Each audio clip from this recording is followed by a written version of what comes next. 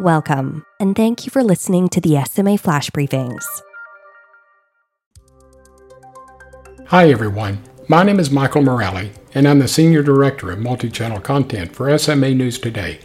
I'm going to be reading an article from the SMA News Today website. Spinraza, otherwise known as nusinersen, improves muscle strength, endurance, and independence in adults with spinal muscular atrophy, meeting most of their positive expectations, a small, real-world study in Germany has shown. The data also show that patients reported greater improvements than those observed with objective motor function measures, suggesting that patient-reported outcome measures may be more sensitive to motor improvements in this adult patient population. The study, Treatment Expectations and Patient-Reported Outcomes of Nusinersen Therapy in Adult Spinal Muscular Atrophy, was published in the Journal of Neurology. Spinraza's effectiveness in older children and adults rely on real-world studies. To date, small real-world studies in the U.S. and Germany have reported motor function stabilization or improvements in adult SMA patients treated with Spinraza. Patient-reported outcomes, or PROs, have been discussed as an important additional outcome to assess treatment efficacy, especially in severely affected adult patients, in which common motor function tests are not applicable, the researchers wrote. In addition, while patients' individual expectations for a specific therapy may influence treatment response, known as the placebo effect, this association has not been explored yet in SMA patients. Now, researchers at Hanover Medical School in Germany set out to evaluate adult SMA patient expectations before and during Spinraza treatment and the therapy's benefits as assessed by patient-reported or objective measures.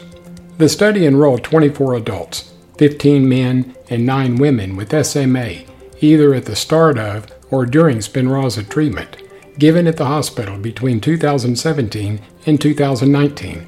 Participants were followed for up to 10 months. A total of 14 adults had SMA type 3, 9 had SMA type 2, and 1 had type 4 disease.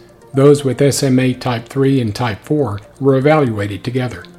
Patients' mean age was 38.9, age range was 19.8 to 65.4 years, and they had lived with the disease for a mean of 31.1 years.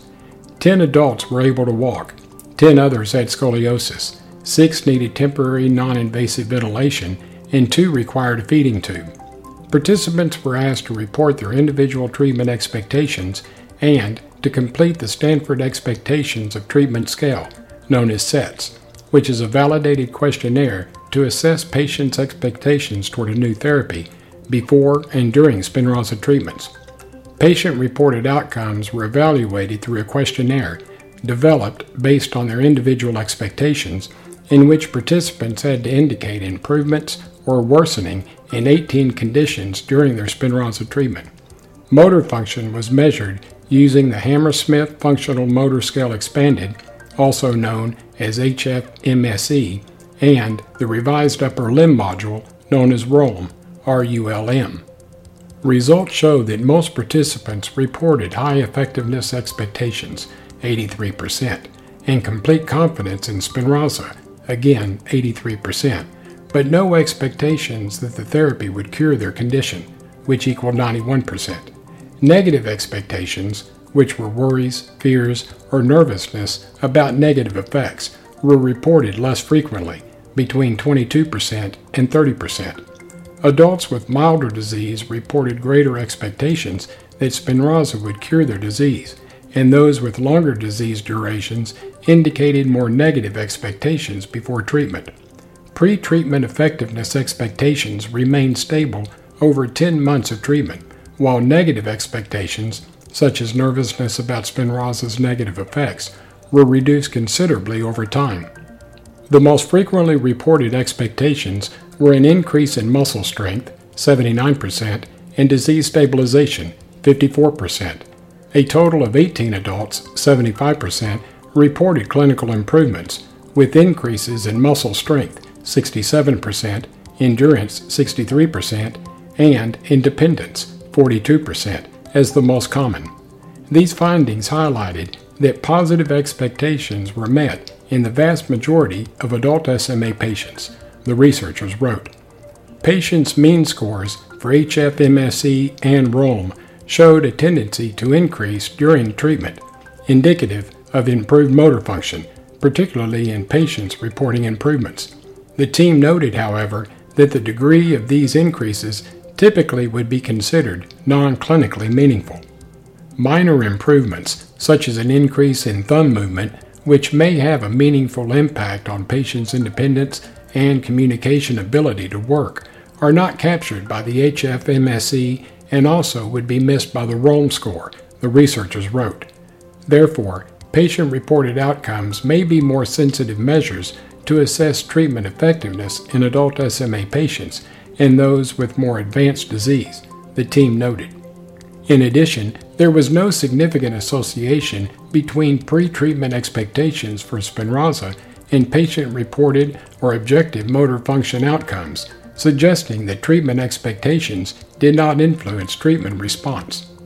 Notably, a higher body mass index, a measure of body fat, was significantly associated with more frequently reported clinical worsening during Spinraza treatment. Further studies addressing potential weight-dependent treatment response need to be performed, the researchers wrote. The team emphasized that standardized patient-reported outcome measures for adult SMA patients are urgently needed, as well as future multi-center studies with longer follow-up periods to confirm these findings. Coming up next, perspectives from SMA News Today Forums Director Kevin Schaefer. Hey everyone, I hope you're all staying safe and healthy out there. Okay, so with everything that's going on in our world right now, and I know there's just so much hatred and violence and suffering out there, and we here at SMA News Today do not want to ignore that. But at the same time, I hope that with the content we put out here, both on our podcast and videos and on our main website and in our forums community, that we can provide you all with some respite from all of that. So in light of that, today I wanted to share a more uplifting story with you all. This is from one of my older columns from 2017, so a few years ago, and this month actually marks 6 years since I met my caregiver Randy, who I've written and talked about many times in the past, and I actually had him on the podcast a few years ago. You can check out that episode in our archives. And he's, of course, one of the most important people in my life, and I wanted to kind of celebrate that, so I wanted to share, this is, again, an older column that I've read before, but I wanted to revisit and share this story with you all, so I hope you all enjoy. I'm often asked by people how traveling works when you have SMA. The simple answer is that flying is kind of a pain, and it's much easier to do road trips. Over the years, my family and I have gone on road trips to Florida, New York City, Missouri, Oklahoma, Colorado, Texas, and many other places in the United States. I could write a book about all the various fiascos that have occurred during family vacations, but the biggest risk I took was a few summers ago on the first trip without my parents. Granted, I did go to MDA camp once when I was a kid, but it's hard to call that a risk when there are dozens of certified caregivers serving as camp counselors and tons of other kids in wheelchairs. I'm talking about a full weekend 3 hours away from home with just a group of my friends and my caregiver Randy. For years, I had been dying to go to a comic convention in Charlotte, North Carolina called Heroes Con. My friends with whom I do podcasts go every year, and I wasn't going to pass on it this time. My dad went with me to an out-of-town convention before, but I was determined to go with just my friends this time. Plus, it's become much more difficult for my parents to transfer me on vacations when we don't have all of our equipment and resources from home. So I talked with my caregiver Randy, who's also one of my best friends, and we hatched a plan for him to accompany me on the trip. Fortunately, my parents were both cool with this plan, as long as I was willing to pay for everything, including a room for Randy and his then-girlfriend Danielle. They're now married. I saved up money from my monthly SSI checks that I was receiving back then, as well as anything that I earned from the school paper, and had enough for the entire weekend. I could not have been more stoked. The weekend finally came, and I was ready with my traveling equipment and all of my comics, which I was eager to have signed by some of my favorite creators. My friend Lucas, who I've known since childhood, drove me in my family's minivan, and we were following my podcast friends Rich and Jordan on the way there. Randy and Danielle would meet us at the hotel later that night. We grabbed lunch at Wendy's, turned on the radio, and allowed the sweet taste of freedom and adventure to brush past us. The trip to Charlotte was smooth sailing. Now, the first fiasco that usually unfolds on our family vacations is when the hotel gets our accommodations wrong. There is a big distinction between a room that's handicap accessible and one that has a roll-in shower. It's vital in my case that I have both. Yet no matter how many times we say this when we make reservations, time and time again we've been given a room without the proper accommodations. As my friends and I approached the hotel's front desk to check in, a sense of dread washed over me as I worried about them getting it wrong too. If that happened, I'd have to deal with it without Mom and Dad's help, while also keeping my friends waiting and being late to the con. Then the greatest thing happened. The hotel got all my accommodations right. The room was fully accessible, had a great roll-in shower, and most importantly, there was plenty of space for my friends and me to store all the comics we bought that weekend. Once Randy and Danielle made it there safely, all of my concerns were brushed aside. Normally there's a but then component to my vacation stories, but not this time. This is one of the best trips I've ever taken. I hung out with friends, ate tons of food, met dozens of comic creators who were willing to let me interrogate them about how they got their careers started, and of course bought tons of comics and graphic novels. I even made my robotic arm look like one of the character Doc Ock's tentacles, and posed for a picture with a Spider-Man cosplayer. Like any aspect of life with SMA, this trip required extensive planning. In addition to making sure Randy could come, I had to make sure that Lucas was good to drive me there and back, and keep track of all of my equipment. Without Mom and Dad there, I was responsible for making sure I was taken care of. I was 22 at the time, and yes, it took me that long to travel without my parents. Yet for every obstacle that SMA creates, there's a solution right around the corner.